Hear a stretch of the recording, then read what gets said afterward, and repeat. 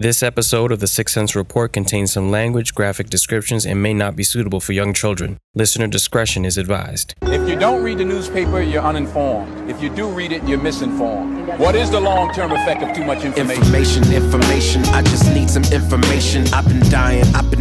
Is it lack of education? I've been reading without any transformation. I'm addicted.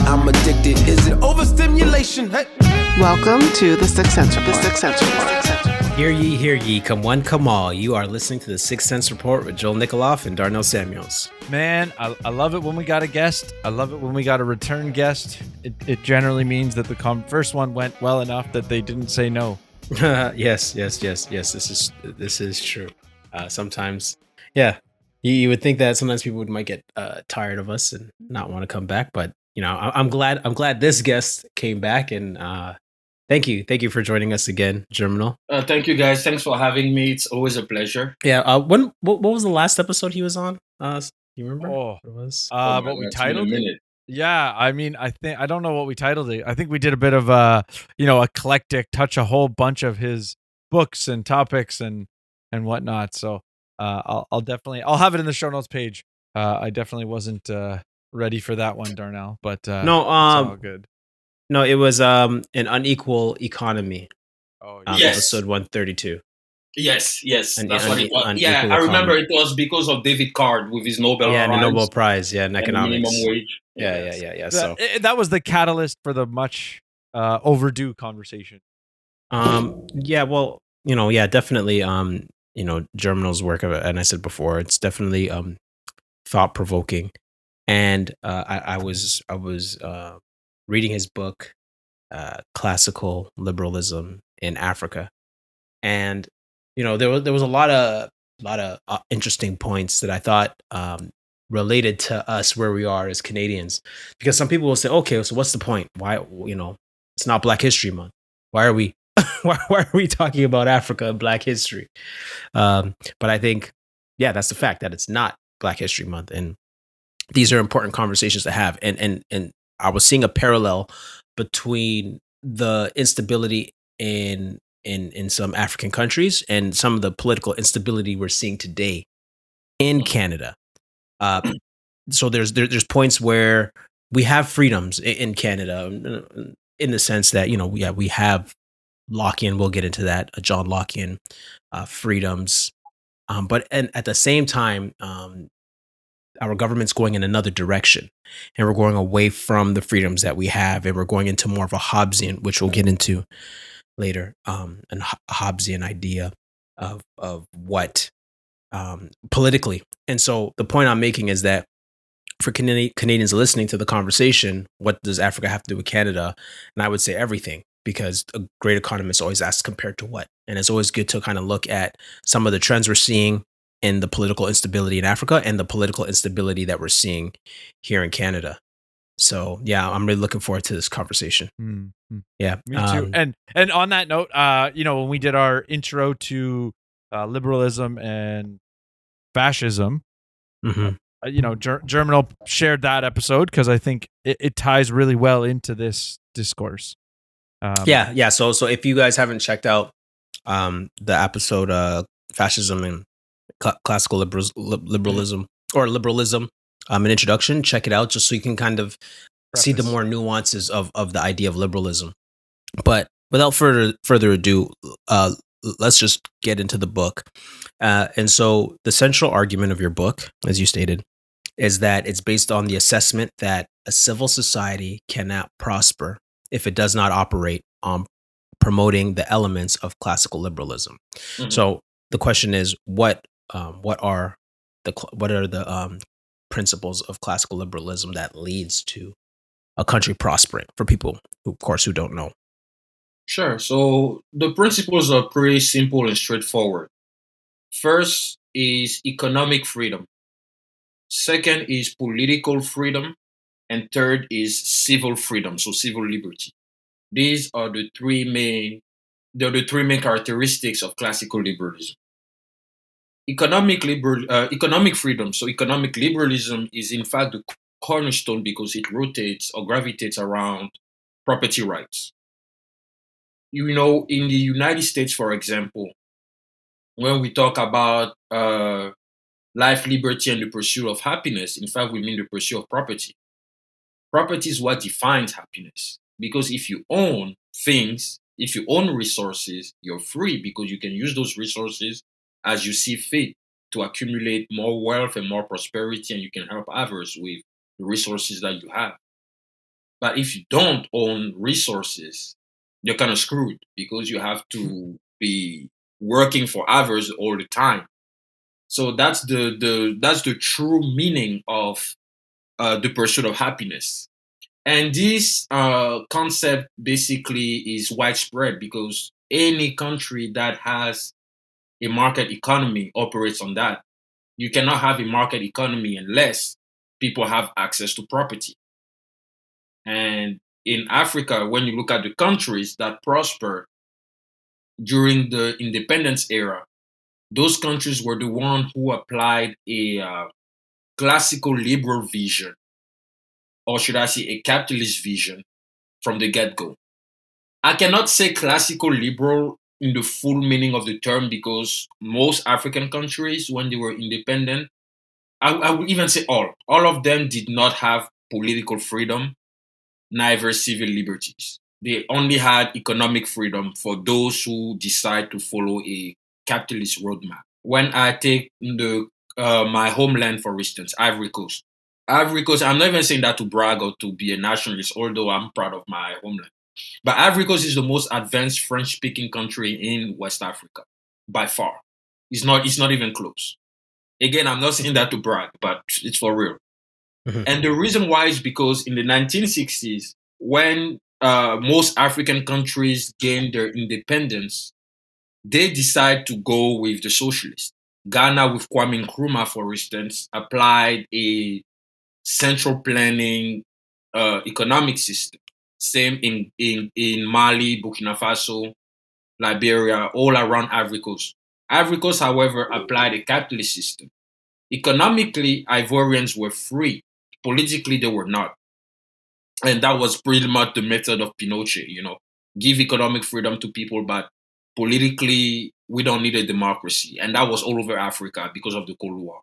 There was no democratic process when it comes to the political system. But Ivory Coast prospered. In 1970, we reached our economic miracle. There are many papers that have been written on this called the Ivorian miracle, where the living standards of Ivorians was much higher than any other living standard of another West African country around. And many people used to come to Ivory Coast to study, to have a better life. Why? Because instead of trying to redistribute the wealth, we say own things and put those things in value. Show the value of what you own so that if the market likes what you have to offer, people will pay for it. That's why in the market economy, people who are rich are producers, not consumers. You don't get rich by consuming. You get rich by producing.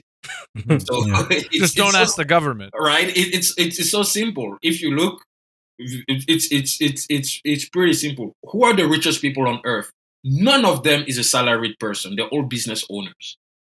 All of them. Right. Jeff Bezos, Warren Buffett, Elon Musk, Bernard Arnault, all these Russian oligarchs, all of them are business owners. Right. They do not go to a 9 to 5 and get rich from that. No, you can't. Yeah. And technically, you're even including the CEOs, right? Even those people who make $10 million a year, $20 million a year as like a CEO of these large companies, they're not in that class of people that you're talking about. No, they're not, because the CEO doesn't own. The owner or the founder of a company is the one who gets rich. The CEO is just the executive manager of the organization. That's all. So yeah, if you're the CEO of Citibank, good for you. You're making a shit ton of money, but you're not close to Warren Buffett, who is the owner of a holding company. So the guy can use his company to buy yours, and what are you gonna do? Nothing. Right? He said, "Oh, you know what? I just want to own your company, and I'm Right. offering you like 50 million. What you're gonna turn? You're gonna turn off those 50 million? Of course not. You'll take it. Yeah. Exactly. So to It's come back your to, savings coming to fruition. exactly, perfectly said. But to come back to Africa, classical liberalism has never been applied fully. One of the three principles was the one applied, and it was mainly economic freedom. When you look at Rwanda today, it's amazing how Rwanda prospered economically. Mhm. We all know that Rwanda had the genocide of 1994, people killing each other with machetes. And Mhm. after that, what Kagame did was to open Rwanda to the world. That's the current president, right? Yes, Rwanda. yes. To open Rwanda to the world. So people have access to property. You have the right to own. Rwanda is one of the safest places in Africa to build a business by far. I was looking at the property rights index in the International Property Rights Index, and Mhm. Rwanda is in the top 5 of African Really? countries.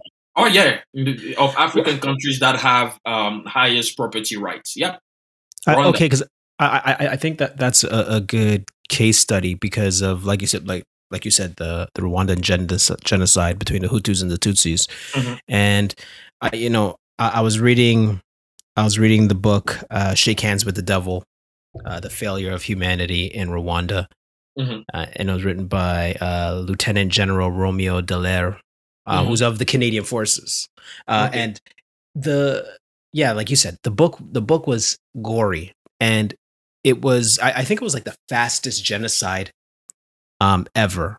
It was like 100 days, 800,000 people killed, and so here you are talking about the prosperity of the country, like it's a um, like it's like a well developed country, Mhm, but their history is so gory and bloody.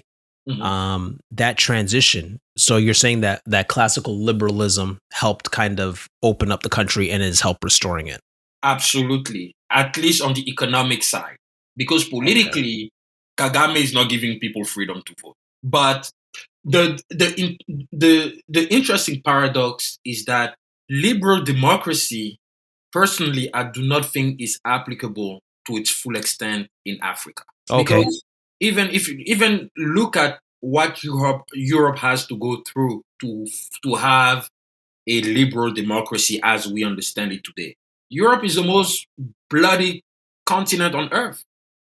Europeans have killed themselves for thousands of years Right. until Yes. they Good point. finally were able to have a system where people are allowed to express themselves and vote for who they want. Personally, I'm not a fan of democracy.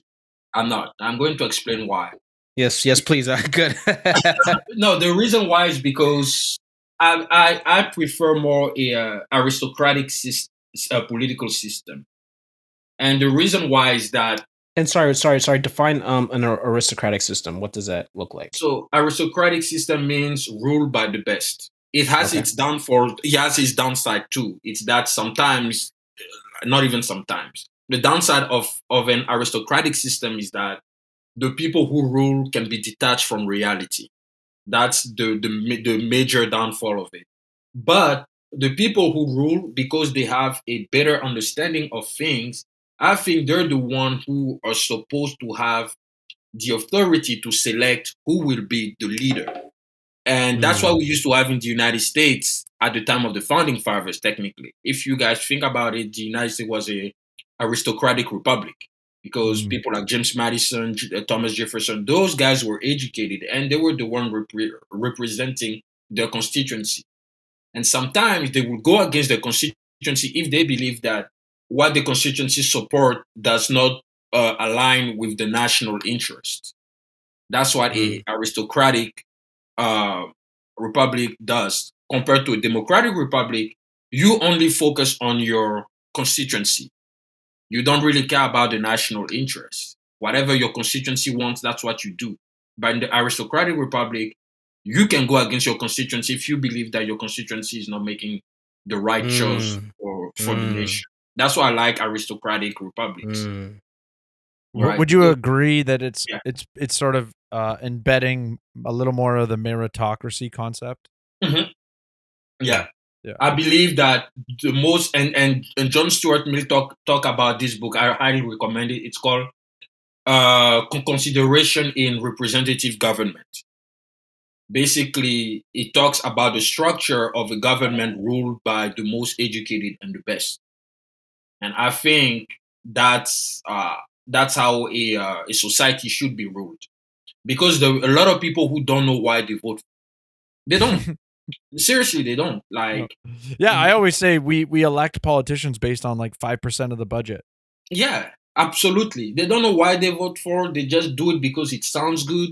Let me give you a very simple example. When a politician comes and gloats about, or should I say, he brags about the redistribution of wealth, everyone wants it. Oh, let's redistribute the wealth. Let's do this. Let's do that. But people never understand the consequences of redistributing the wealth. Why the redistribution of wealth never work? It doesn't work because first, the redistribution of wealth focus on physical wealth rather than human capital, and second, the wealth that is being redistributed, it's given to people who do not have the technical knowledge to maintain the value of that wealth. That's why when you redistribute the wealth from the rich to the poor mess it up. Let me give you an example. Look at the policies of Robert Mugabe in Zimbabwe. He took the land, he took like basically, he passed the Land Acquisition Act of 1992, which gave the legal authority to the Zimbabwean government to seize the land from white landowners and give it to black owners. The substance of that decision was purely a matter of social justice without understanding the economic impact that it could have. He took those lands, gave it to black Zimbabwean farmers. Cool, you did it. Then what? The problem is that those black Zimbabwean farmers did not have the technical knowledge it requires to maintain the value of that land. And that's why the agricultural output collapsed significantly right after that policy was passed. And then we know everything that happened, after in Zimbabwe, the collapse of the public service, unemployment soared, inflation went in the 1,000%. We all know that, but that's what it is. And Amin Dada in Uganda did the same thing too. He came to power, applied the redistribution of wealth, kicked off the Gujaratis. If you guys are familiar with the Gujaratis, so they're like a group of Indians that basically live in the diaspora and they create businesses wherever they go, and they always find a way to prosper. Okay, all right. No, they really do. They're really good at this, and they're exactly like the Lebanese. Wherever they go, those guys make sure to create a system. All right. Okay. All right. Oh well, I'm writing this down. We'll go look into it afterwards. Yeah. So in Uganda, the Gujaratis created industries that were not even existing in Uganda at the time in the 1970s. So those industries they create contributed to the prosperity of the Ugandan economy. I mean that came and say, "Oh, those guys are the one taking your jobs. I'm going to kick them out," and blah blah blah. He kicked them out. Sure, you confiscate the physical wealth, but you did not confiscate the human capital, because what they created, they can create that anywhere else. No matter where you put them on earth, they will reproduce that. Because human capital is intangible. Physical wealth is tangible. It's finite. He took their physical wealth, gave it to the local Ugandans. Then what happened? Those guys, they were not able to manage it because they did not have the technical knowledge it requires to manage the value of that wealth that was passed on to them. Now, would you say that is that due to like a fundamental ideological position that like everybody's the same, everybody deserves the same? Oh yeah, it's this false belief that equality makes everyone better off. That's all. It's false. So yeah, go ahead. In like now, I think you've laid out an example to some extent where it was purely based on redistribution of wealth, right? So inequity. The question that comes to my mind is, so in a scenario of, let's say, a past theft or a past property rights violation that you're trying to make right 50 years later, how would you postulate a solution? Because what you've just described, well, if we took the land and gave it back to the previous ancestors, would that would actually likely reap negative consequences for society as a whole, if it was similar to the one you just described. And so how do we, resolve those past grievances, or what would be a way to do that but doesn't reap mass destruction? Well, one of the first things that those leaders forget or do not do is to prepare the people that will be receiving that physical wealth given unto them. How do you prepare them? You educate them. It's everything is about technical knowledge. Let me give you an example. When I say technical knowledge, I don't mean necessarily intellectual. No, technical knowledge simply means having a specific knowledge about something. You cannot create a business unless you have technical knowledge. Let me give you an example. Sam Walton, the guy who created Walmart. I'm fascinated by this guy because he started from nothing, abject poverty. This dude was like dead poor, like seriously. But what did he do? He didn't create Walmart just like that. He acquired the technical knowledge of the retail industry. In order to develop a business plan, you need to first select the industry in which you're going to sell your product or service. You need to know your competition. You have to do a market analysis, right? In order to do that, you have to have technical knowledge. If you don't, you are learning in the process. Because if I come to you guys and say, hey guys, I want you to invest in my business, the first thing you're going to say is, let me see your business plan. Yeah, I mean, you don't want to put your money in something you don't know. Let me see your business plan. Who are your competitors? How do you ensure that what you're selling is unique compared to what they're selling? This is technical. And anyone can acquire technical knowledge. It's not rocket science. Technical knowledge, it's simply doing a little bit of research. It's simply understanding the mechanism and the parameters of the industry you're in or you want to be in. That's all.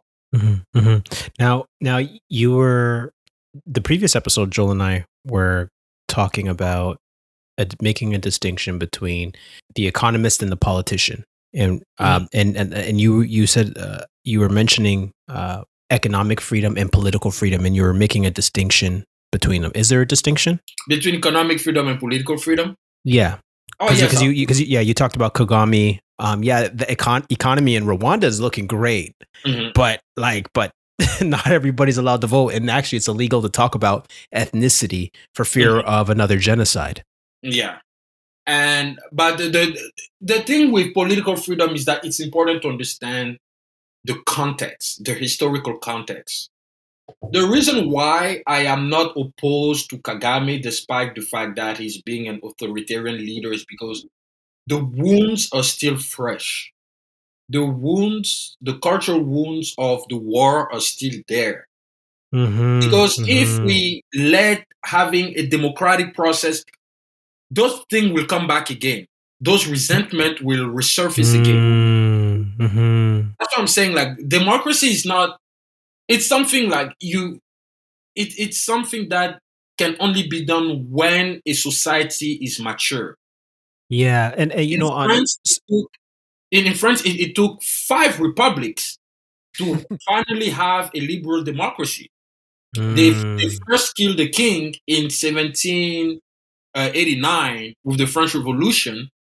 And then from the French Revolution until 1956, France had unstable political systems. It wasn't until Charles de Gaulle came and said, okay, we're going to have a constitution that gives absolute power to the president of France. Actually, the French president on paper is the most powerful president in the Western world. He has so much power, you guys have no idea. So he was like, let's give power to the president of France and let's develop a system that will facilitate the democratic process. Until then, France, the Fifth Republic, has been the longest republic to ever be implemented since the revolution. It takes time. It's not easy. It's something that if people are not politically mature, they cannot have a peaceful democratic process. In or Rwanda, even politically wise, I guess, and knowledgeable. Because at the end of your book, you talk about the way to undo this is to educate people on on the constitutional government. right. Yeah, Yeah, yeah, yeah, yeah. yeah, absolutely. Absolutely. It's if you can ask any African person what is the first article of the Constitution, they don't know, dude. They don't know. But it's not their fault because the African governments do not make of civic rights a priority. They don't.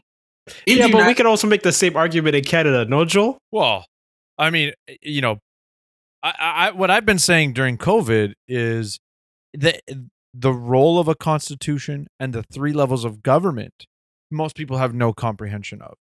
Right? So like you're getting into like I'll say a little bit more of the specifics. This is like the most fundamental aspect of governance.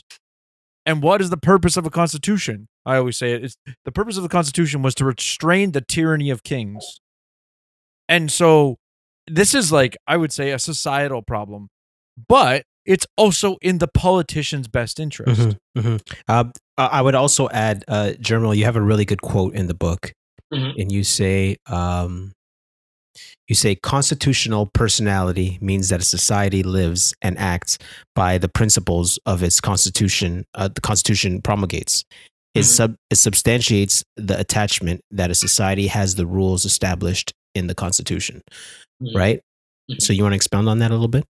Yeah. So basically, what I mean is that a society prosper when they understand the foundations of the rule of law, and the rule of law is based on the Constitution.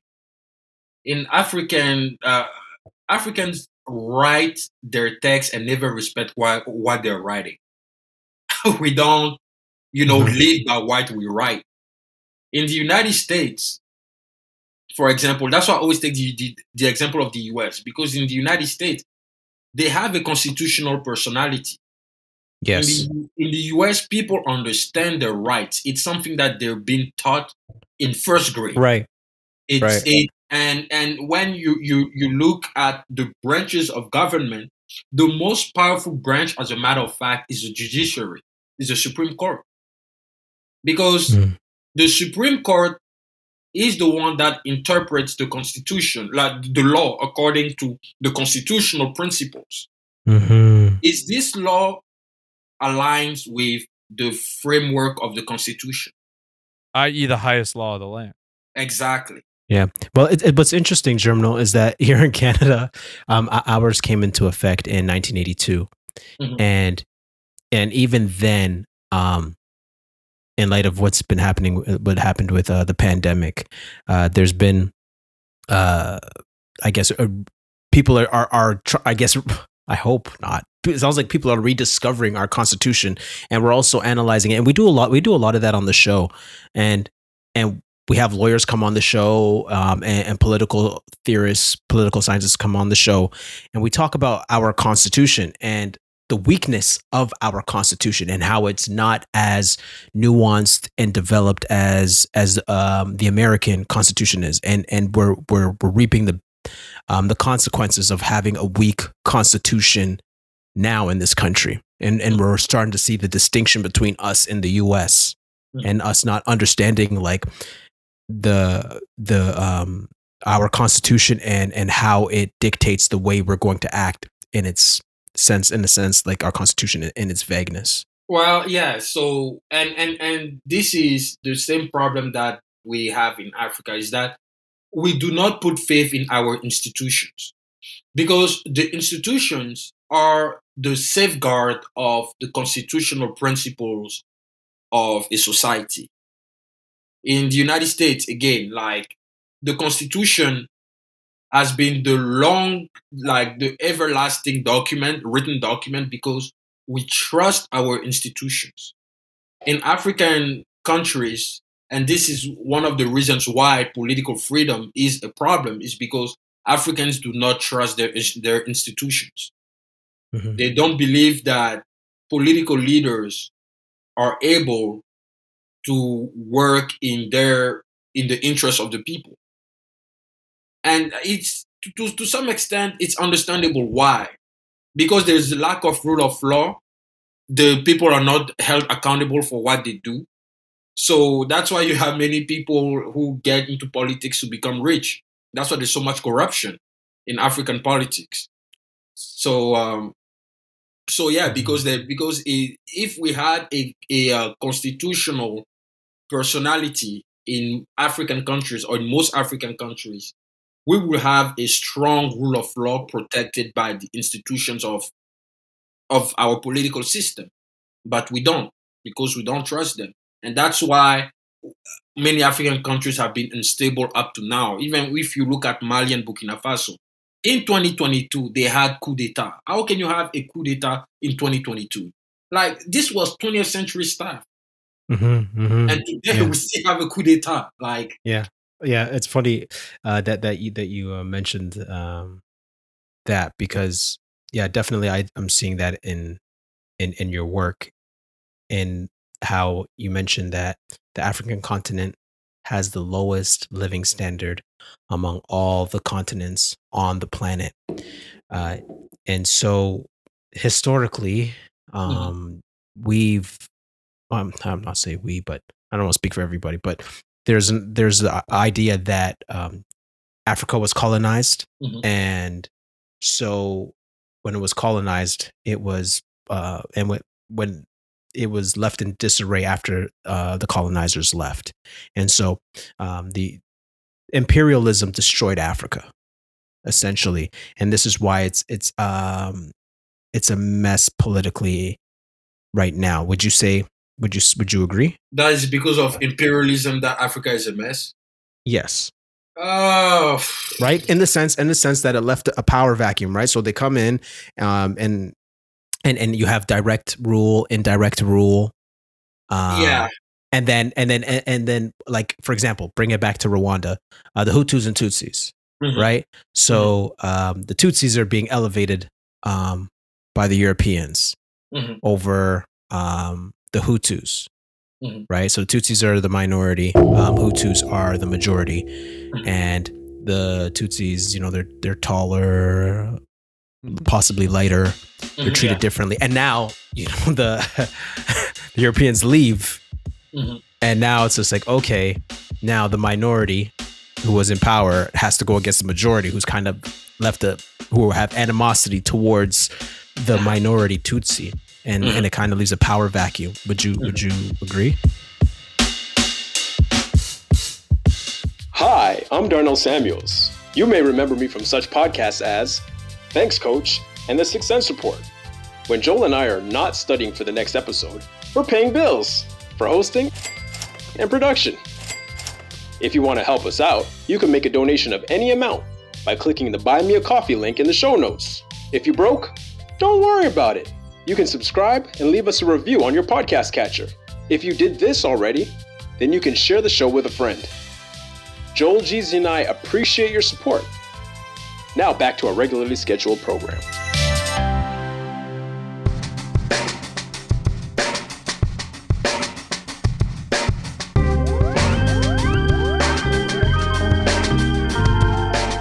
Yeah, no, absolutely. Yeah, there was a power vacuum. That's why in one of my books called Income Inequality and Economics, I drew a distinction between colonization of power and colonization of settlement and colonization of exploitation. In most African countries, we had a colonization of exploitation, meaning that the colonizers comes, basically, like, takes all the physical, natural resources that we have. They steal everything and they leave without training the local population to take over. But colonization of settlement, like when you look at Southern Africa, like Namibia, Zimbabwe, South Africa, Lesotho, all these countries, they had a colonization of settlement, meaning that the colonizers brought the customs, the economic, legal, and political system with them, and they established that. as the main system. Now, what is the difference? The difference is that the countries that had a colonization of settlement were definitely more oppressed than the countries that had a colonization of exploitation. But the paradox, Really? yeah, but the when you look at South Africa with the apartheid, they were way more oppressed than people who had colonization of exploitation. But the paradox is that now a country like South Africa has a higher living standard than countries that have colonization of exploitation. Mm. Why is that? Yeah, because those who create the colonization of settlement stay and they implement their system, and they because they implement their system, they train the local people to accustom themselves to their system. What are countries that had colonization of settlement? Canada, the United States, Brazil, Argentina, South Africa, Namibia. So basically, the Southern African countries. Uh, what else? Australia. Look at all these countries. All these countries, economically and even politically, are way more advanced. When you look at South America, what are the two most prosperous countries in South America? Brazil, Argentina. Both countries are colonization of settlement. But look at Bolivia or Colombia, colonization of exploitation. Look at the living standard when you compare four countries. Okay, so is it fair to say that colonization is not a bad thing? And so my question to you, so I would just You're add trying the to word trick me here, huh? inherently. no, because I'm serious though. Like, there's pros and cons to Yeah. colonization. So I would ask you,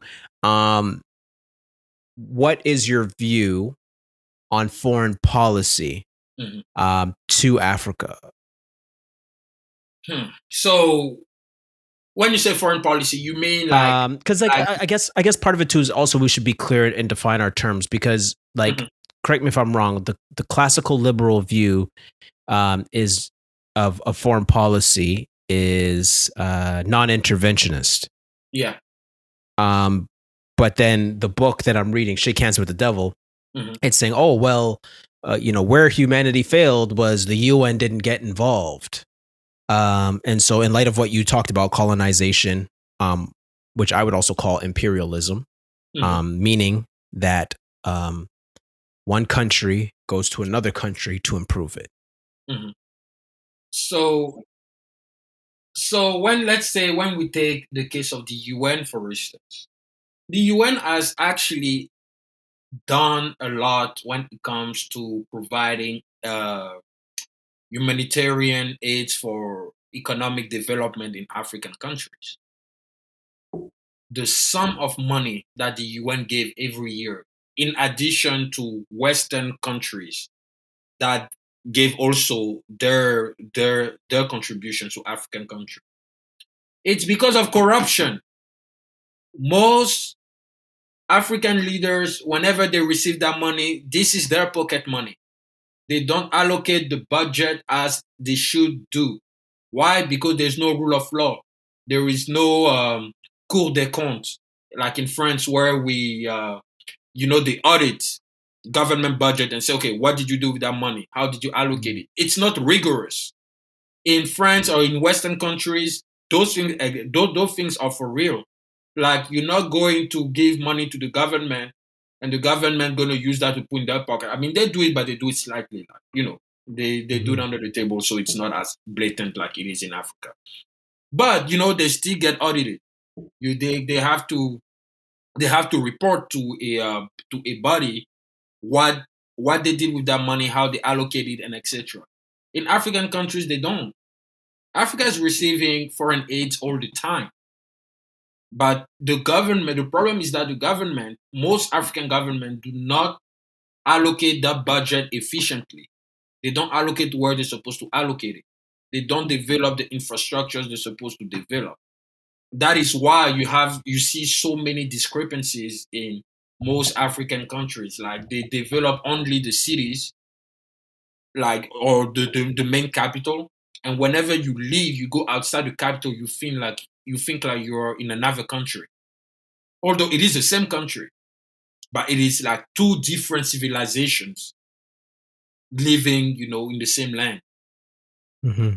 Compared to most Western countries, they have many cities around. I don't know if you guys have looked at the map of the Earth at night.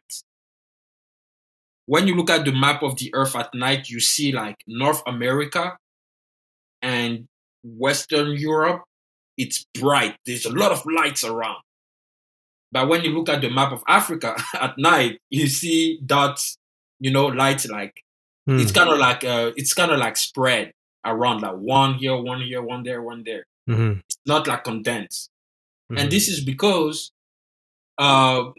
infrastructures are not developed throughout the country. But I also have to say that African countries are still young. They're still young. They're only 60 years of age.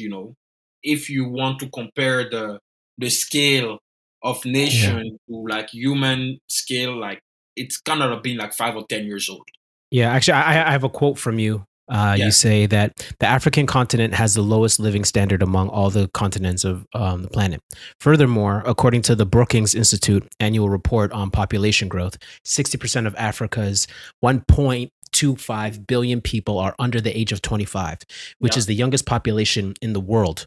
Yeah. The fact that Africa has a population of over 1 billion inhabitants, with its 2/3 being constituted of the individuals of the age 25 and below, indicates that the human capital is not only abundant, but it is also young, dynamic, and innovative driven.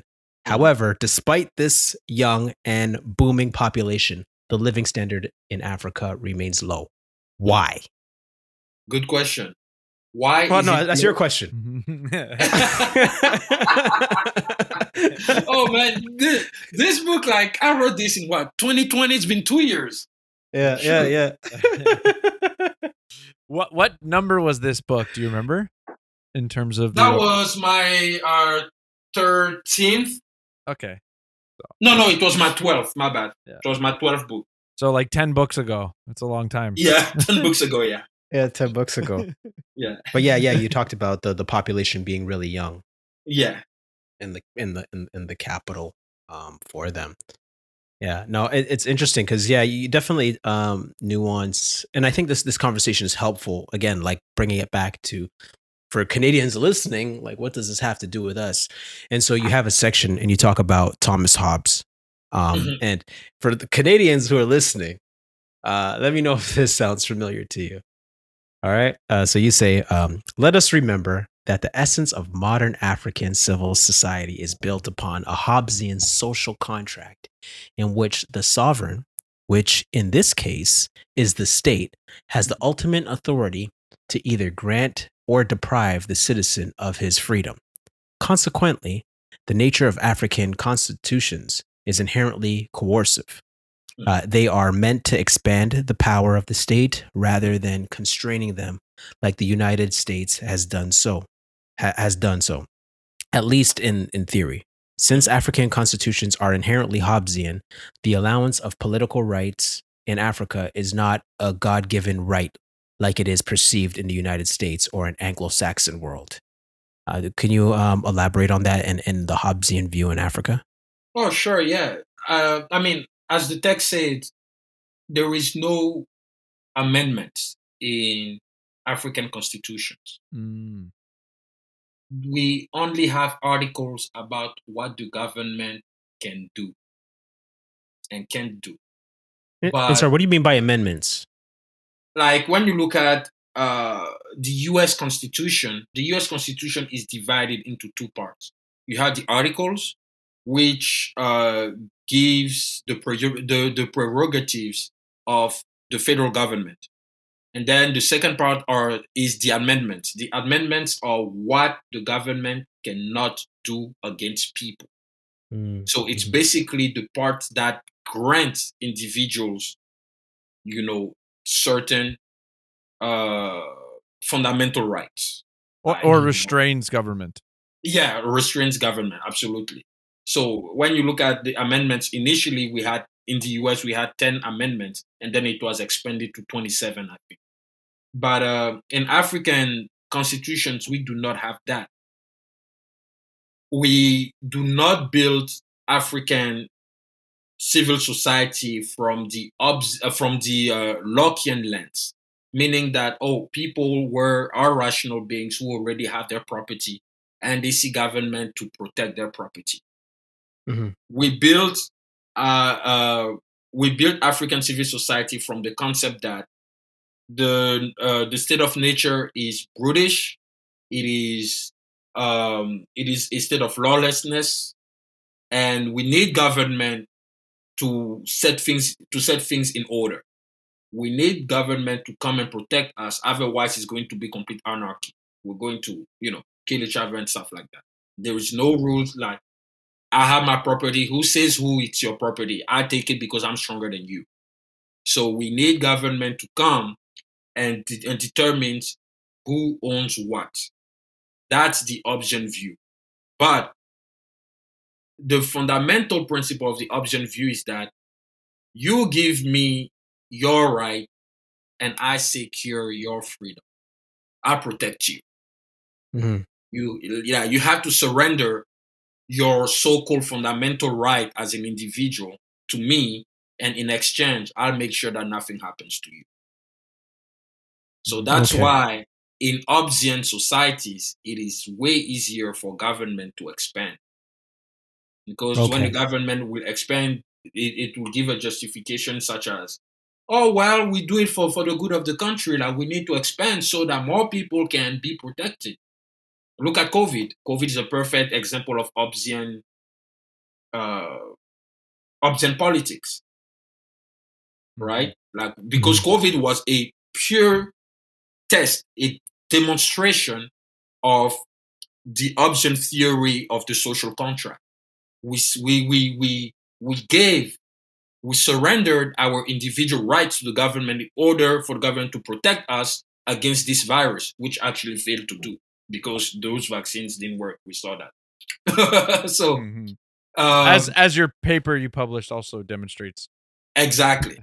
So, but the point being is that COVID was a pure demonstration of Hobbesian politics. And that's how African governments have always been. In Africa, if I go and parrot about Lockean liberalism, people will be like, what the hell are you talking about? Right. You want government to not be in our lives? Are you out of your mind? But thank God, though, there's no social welfare in African countries. Can you imagine if there were welfare programs? They don't need them. Oh my God. How people will find ways to justify why they can't work and they need welfare. Oh my God. But the politicians don't need those. What's it? The politician doesn't need to put those systems in place because, as you've already described, the populace is already dependent upon government. Exactly. And obviously, I'm maybe being a little bit tongue in cheek when I say that, because obviously some politicians are motivated with, let's say, pure motives and they want to help people. But those systems become perpetual in nature because they perpetuate the state's power or influence. I wanted to make a point about contrasting the Constitution stuff with the UK. Just for the point that they have a very strong constitutional perspective without it actually being written down. Or that the written document is less of a issue for them, but it's cultural.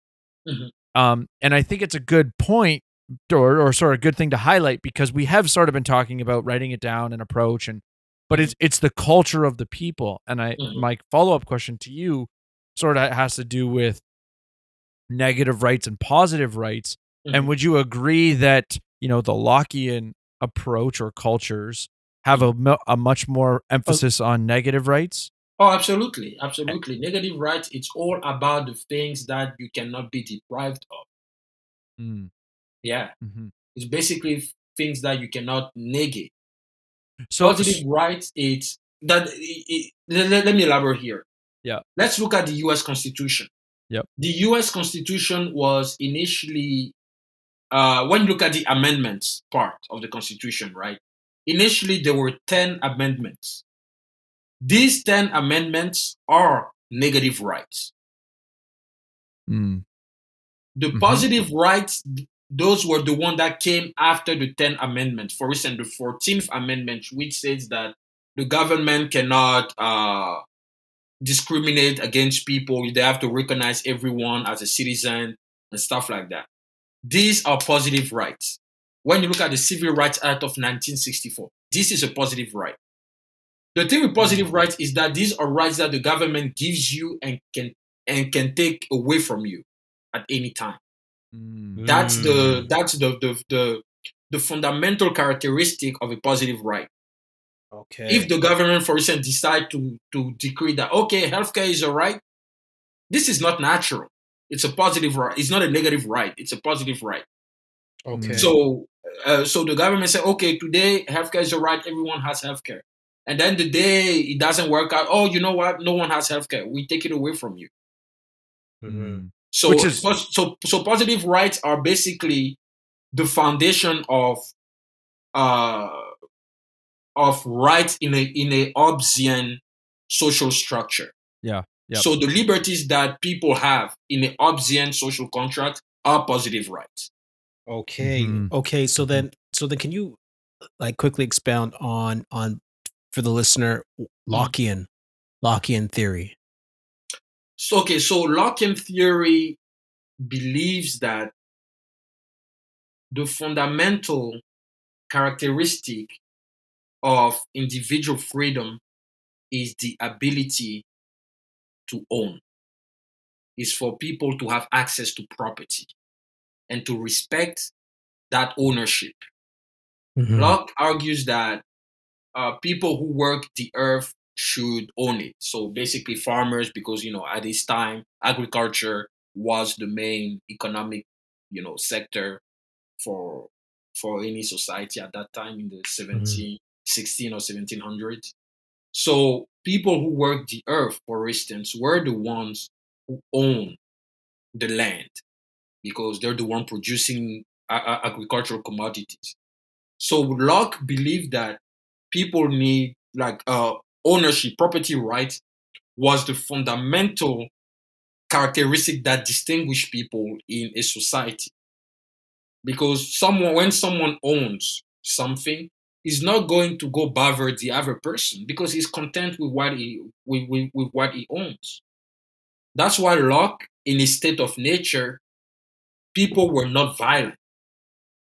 It was not brutish, as Hobbes describes. It was not a state of lawlessness. It was a state where people own resources.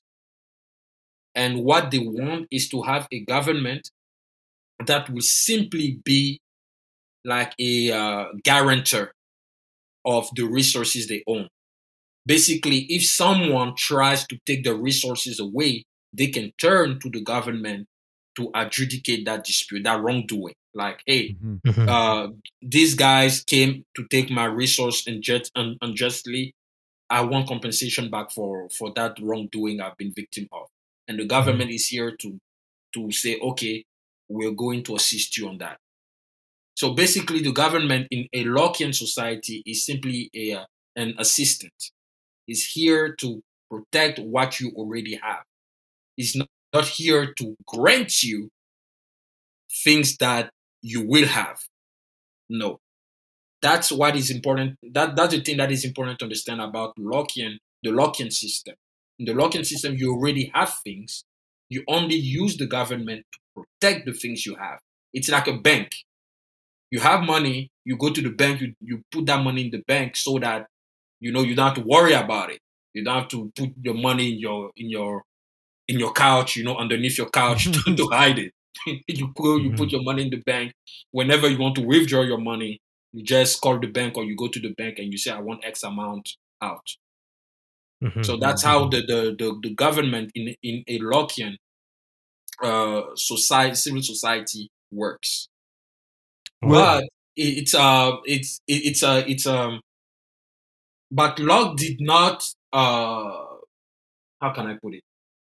He did not dismiss the fact that there were some time where the government can become authoritarian in the sense that he called that tacit. Oh fuck! There's a word. Sorry, guy. I just cursed my bad.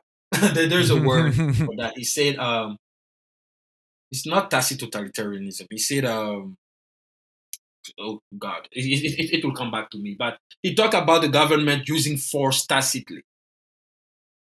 Right? He was saying that the government is here to protect what you own and everything. But there's some instances where the government will have to use coercion in order to ensure public welfare. He talked about that. And this part was also included in the US Constitution when they talk about the government is here to ensure public welfare. And this is what the liberals in the modern sense of the term, in the American sense of the Democrats, that's what they use to justify government expansion. Oh, it's the role of the government to protect public welfare, to ensure the public welfare. That's what they use all the time. It's because of that part. So, maybe this is an oversimplification, but would you say that, the Hobbesian view is basically like the state is the ultimate authority, whereas the Lockean view is some extent, the state is, let's say, a custodian of authority that's beyond them, in a sense? Yeah, technically, yeah, we can put it this way. Yeah, in the Hobbesian framework, the state is absolute, and Hobbes even said like the state must have absolute power. He said it like, oh yeah, Hobbesian theory is the framework of dictatorship, of totalitarianism, technically, and the Lockean view is that the state is a custodian, is an assistant in making sure that whatever you have is already protected. Okay, good. Now, yeah, that's helpful. Now, slightly changing directions in regards to classical liberalism and the idea of the West, quote unquote. You have a quote in your book, and it has to do with Pan-Africanism and its rejection of classical liberal values. Can you expound on that a bit? Yeah, so in Africa, we associate capitalism with imperialism. So most Pan-Africanists support socialism. I'm sorry, what's a Pan-Africanist, in case somebody doesn't know? Sure. So a Pan-Africanist is simply someone who supports a political, economic, and social systems strictly based on African values. So that's what a Pan-Africanist is. It's the same for a Eurocentric. Yes. We say Afrocentric, Eurocentric. Yeah, it's the same thing. Yeah, or the word pan, the prefix pan meaning all African. All African. But it's nonsense because no, it is. Like how like look how Africa is big. How are you going to unite a continent of 54 countries, thousands of tribes, languages, and religion together under one central government? This is the complete epitome of totalitarianism. Pan-Africanism to me doesn't make sense. It doesn't. It really doesn't make sense. It's exactly like the Bolsheviks. They operate. They think exactly like the Bolsheviks. Like they're the one. Like people who are Pan-Africanists. They're the one for some reason who determine who is true African and who is not. Like who the hell are you to determine who is African and who is not? Now there is no metric to determine how much you're an African and how much you're not. And the fun fact is that many Pan-African leaders married white women. You say you're a Pan-Africanist and you go marry a European woman. Mm, When interesting. you look at, for instance, Kwame Nkrumah. Kwame Nkrumah married a woman from Egypt. She was white. You Really? guys can Google it. Yeah, you guys can Google it. Yeah, Kwame Nkrumah's wife. Yep. She was white. Yeah, because Kwame Nkrumah, like, yeah, he, a lot of people, well, in the circles that I was running in, have a high regard for him. Like, people see him as a great guy. Nice.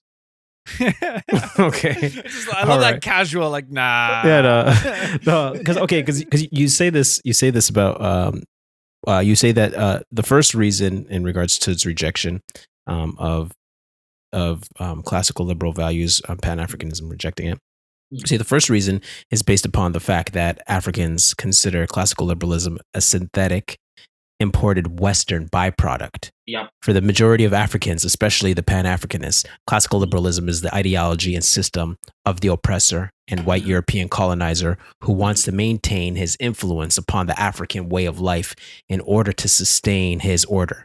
And then secondly, the majority of African governments rejected classical liberalism because African political leaders argued that it is an ideology that is simply not conform with African political culture, since African culture values the collective over the individual.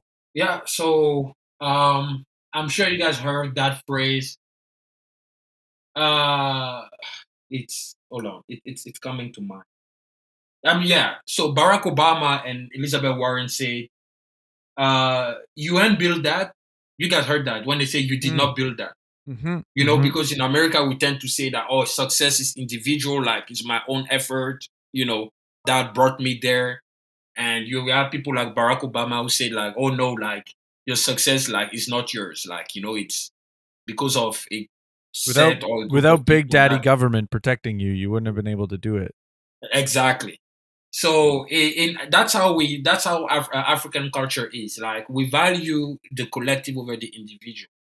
When you succeed, people will tell you that the level you've achieved or you've reached is not based on your sole doing.